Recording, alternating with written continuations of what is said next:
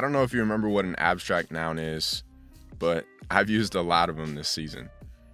Some abstract nouns are the big things we talk about, like happiness and greatness and compassion and authenticity. The thing about abstract nouns, though, is they can be used really ambiguously, so I can throw it out there, but it might not mean a lot if I don't explain exactly where I'm coming from. And I've noticed that some of the most influential people of all time, not influencer like Kylie Jenner style influencer, but intellectually influential, they chose to distinguish their values from society's. I wanted to take this opportunity to use this 10th and final episode as my editor's notes, if you will, to talk about my values and more specifically what I meant when I was using those abstract nouns, particularly the two greatness and happiness. So don't go anywhere, because the final episode of season 1 of Dropout University starts right now.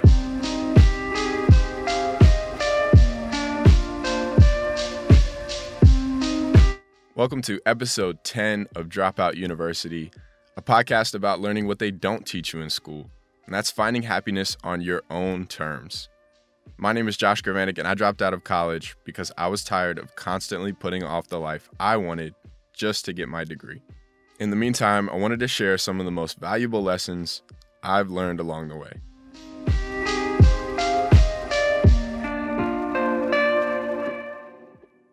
I mentioned this early in the season, but I think it's worth saying again.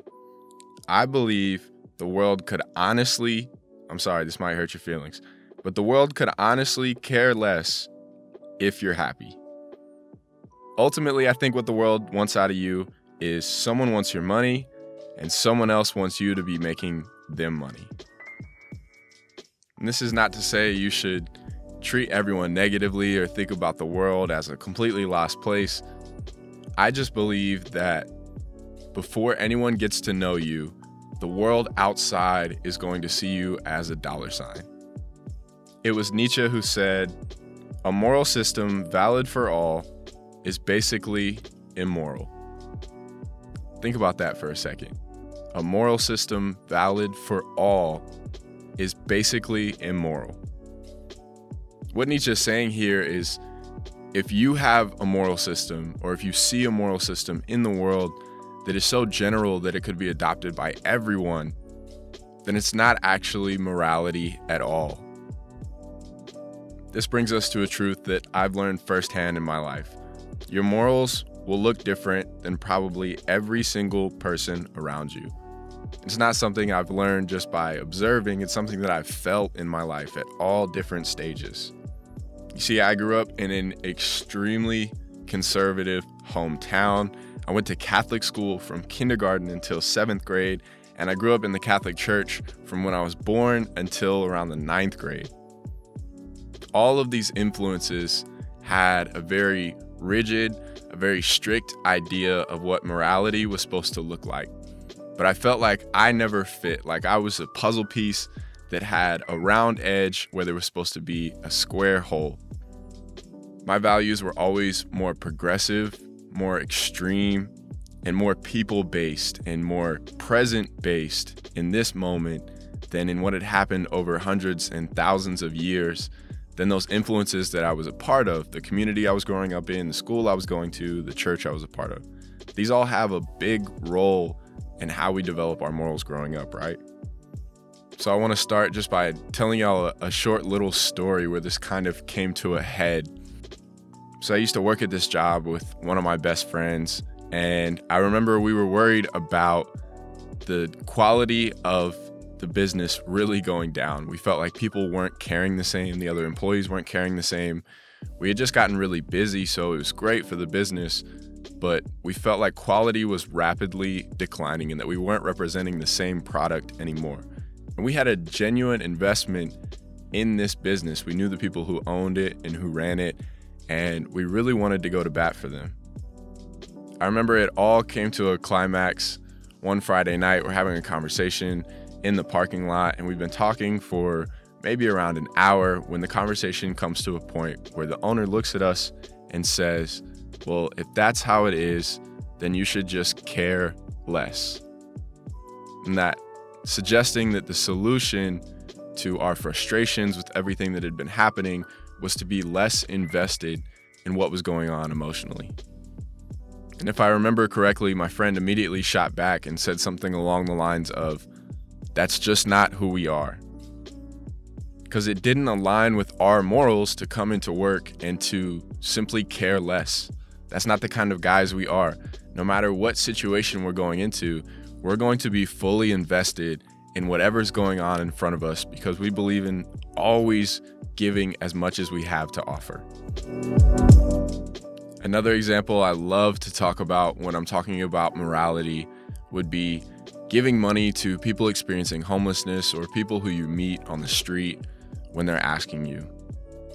When I first moved to Atlanta, I came from the suburban ideology of you should never, ever, even if it's just a single dollar, give money to anyone who you don't know because, of course, they're going to go straight from taking that $5 out of your hands, walk to the other corner that's a little more dimly lit than the corner that you were standing on, and buy some drugs because they just randomly appear.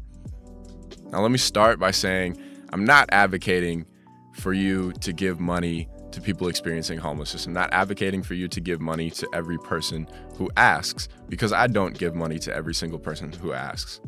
But when I moved to Atlanta and started actually working with the houseless population of Atlanta, I came to the decision that this blanket stance of never giving money to people who ask came from some kind of moral higher ground. It came from this moral superiority complex that I had developed, right?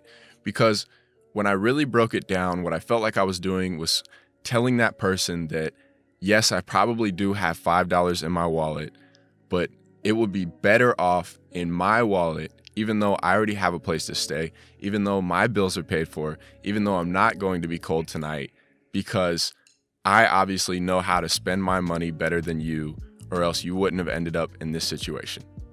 And maybe you think that's a reach. That's okay.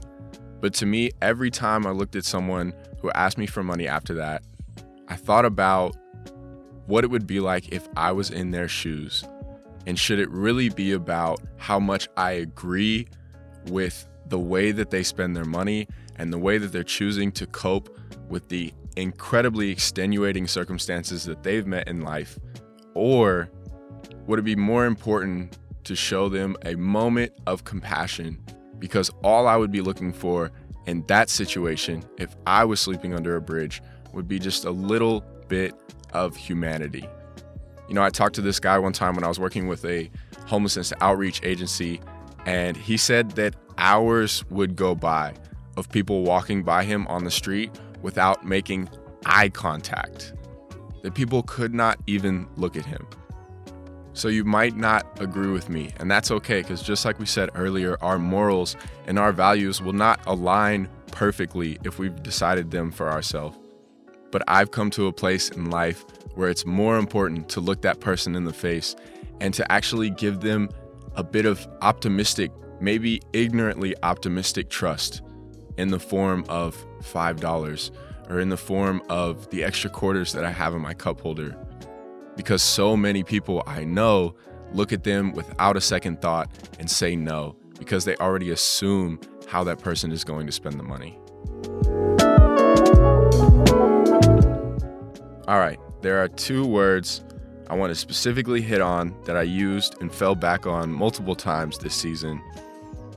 I want to make sure I define these for you in the context of my values, because I see them get misused often and sold as kind of an empty dream. The first of those is happiness. Happiness, yes. The very first thing I want you to know about happiness is I believe it's a choice. This is coming from someone who has struggled with a very deep depression, still struggles with depression, trying to sneak back up on me to this day. This is someone who's been in incredibly low points, as a lot of us have been over the course of the last 12 to 18 months. That time taught me that happiness is a choice, because I've learned that no matter what happens in life, there's a natural flow that it's going to get more challenging as you go. I don't look at that as something to be negative about, like, oh man, I got to worry about all of this stuff when I'm 21. Imagine how bad it's going to be when I'm 31, and then when I'm 41, and I'll probably start balding and I won't even have hair to pull on when I'm stressed. No, I actually look at this as a positive, because if I look the other way, if I look back, I can somewhat laugh at what I thought were my biggest challenges and my biggest problems when I was 16, 17. I mean, when I was 18, I can honestly tell you that the biggest problem in my life at one point was worrying what people were going to say about my graduation party, because I invited pretty much all family, friends, and old people, and I wasn't going to have one of those like backyard pool 200 people come to your graduation party with a DJ and their 18-year-old secretly drinking beers off to the side. That wasn't me. And that was my biggest struggle in that moment. And that's hilarious to me now. I think that pattern will continue as I go on in life. So it doesn't teach me to be pessimistic about the future. It teaches me to be more lighthearted about what's happening right here in the moment, because I know there will come a time further on down the road when I'll meet something that's even heavier that will make what I'm experiencing now seem like the perfect preparation for that moment. I mean, honestly, we've been living in a pandemic for a year and a half. So I think it's becoming quite apparent to a lot of people that happiness is a choice. That when even the entire outside world gets closed and you're just locked in your house, you can choose to find some way to find happiness in that moment. I think the key here is that happiness is in your response. Ultimately, the majority of what happens to us in life is outside of our control. The one thing we can always control is how we respond to a situation. And I think finding happiness, finding your own happiness, like I always say in the intro, comes from being mentally and emotionally healthy enough and in the right place to have control over your response and the challenges that will inevitably come. And not even have control that you get it perfect all the time, but that you're self-aware enough in the moments where you don't respond how you would want to go back and reevaluate and figure out what was driving your action in those moments. Ultimately, for me, it wasn't the very rock bottom that made me shake everything up. What frustrated me the most and what made me knew I needed to make a change mentally and emotionally was the constant up and down. I found my cycle getting shorter and shorter of, oh, this makes me really happy. Oh, this has me extremely frustrated. Oh, I felt really good when I stood up and nailed that presentation. And then I was crying 3 hours later because my friend didn't reply to my text message. So if we can agree that life gets heavier as we go, then we can also logically agree the only way to find consistent, reliable happiness is to choose it in the way you respond. So happiness is not having a lot of money and having no worries. Happiness is not being the prettiest or the hottest or the most muscular or the best tatted or any of those things. Happiness is simply about the way you choose to respond and not allow the challenges that will inevitably come in life to ruin your plan. Next one we have is greatness. I want to start by playing this clip from a Will Smith interview. And funny enough, I've been watching this clip since I was probably 14. So here goes.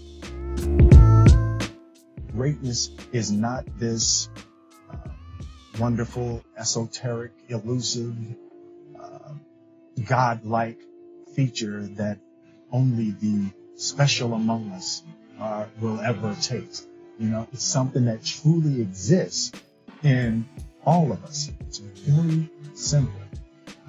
This is what I believe, and I'm willing to die for it. Here. Now, I know what some of you were thinking right away. We can't all be great, Josh. That would defeat the purpose of being great and standing out.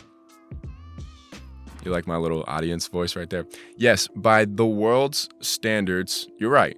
We can't all be great because the world's standards are based on fame, popularity, money, and notoriety.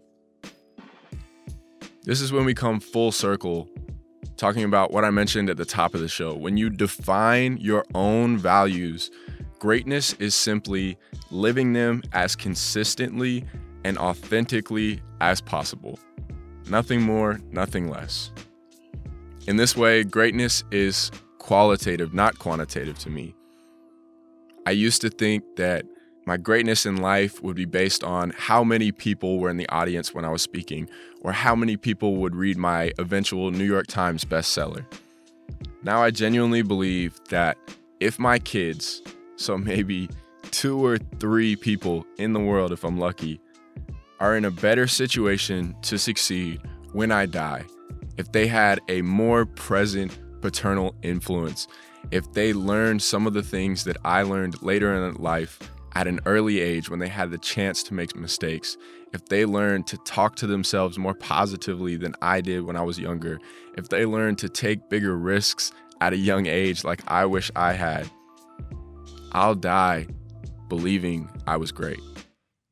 Greatness, even just the word, when you think about it applied to you, might make you uncomfortable.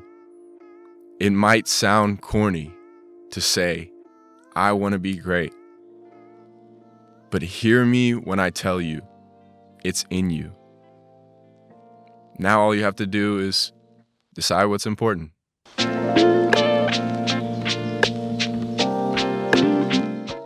That's my time for this week. Thank you so much for listening. If this episode spoke to your life at all, share it with a friend or a stranger. Like I said, this is the last episode of season 1. So we'll be off for a little bit while I fine-tune some things and get working on some other content.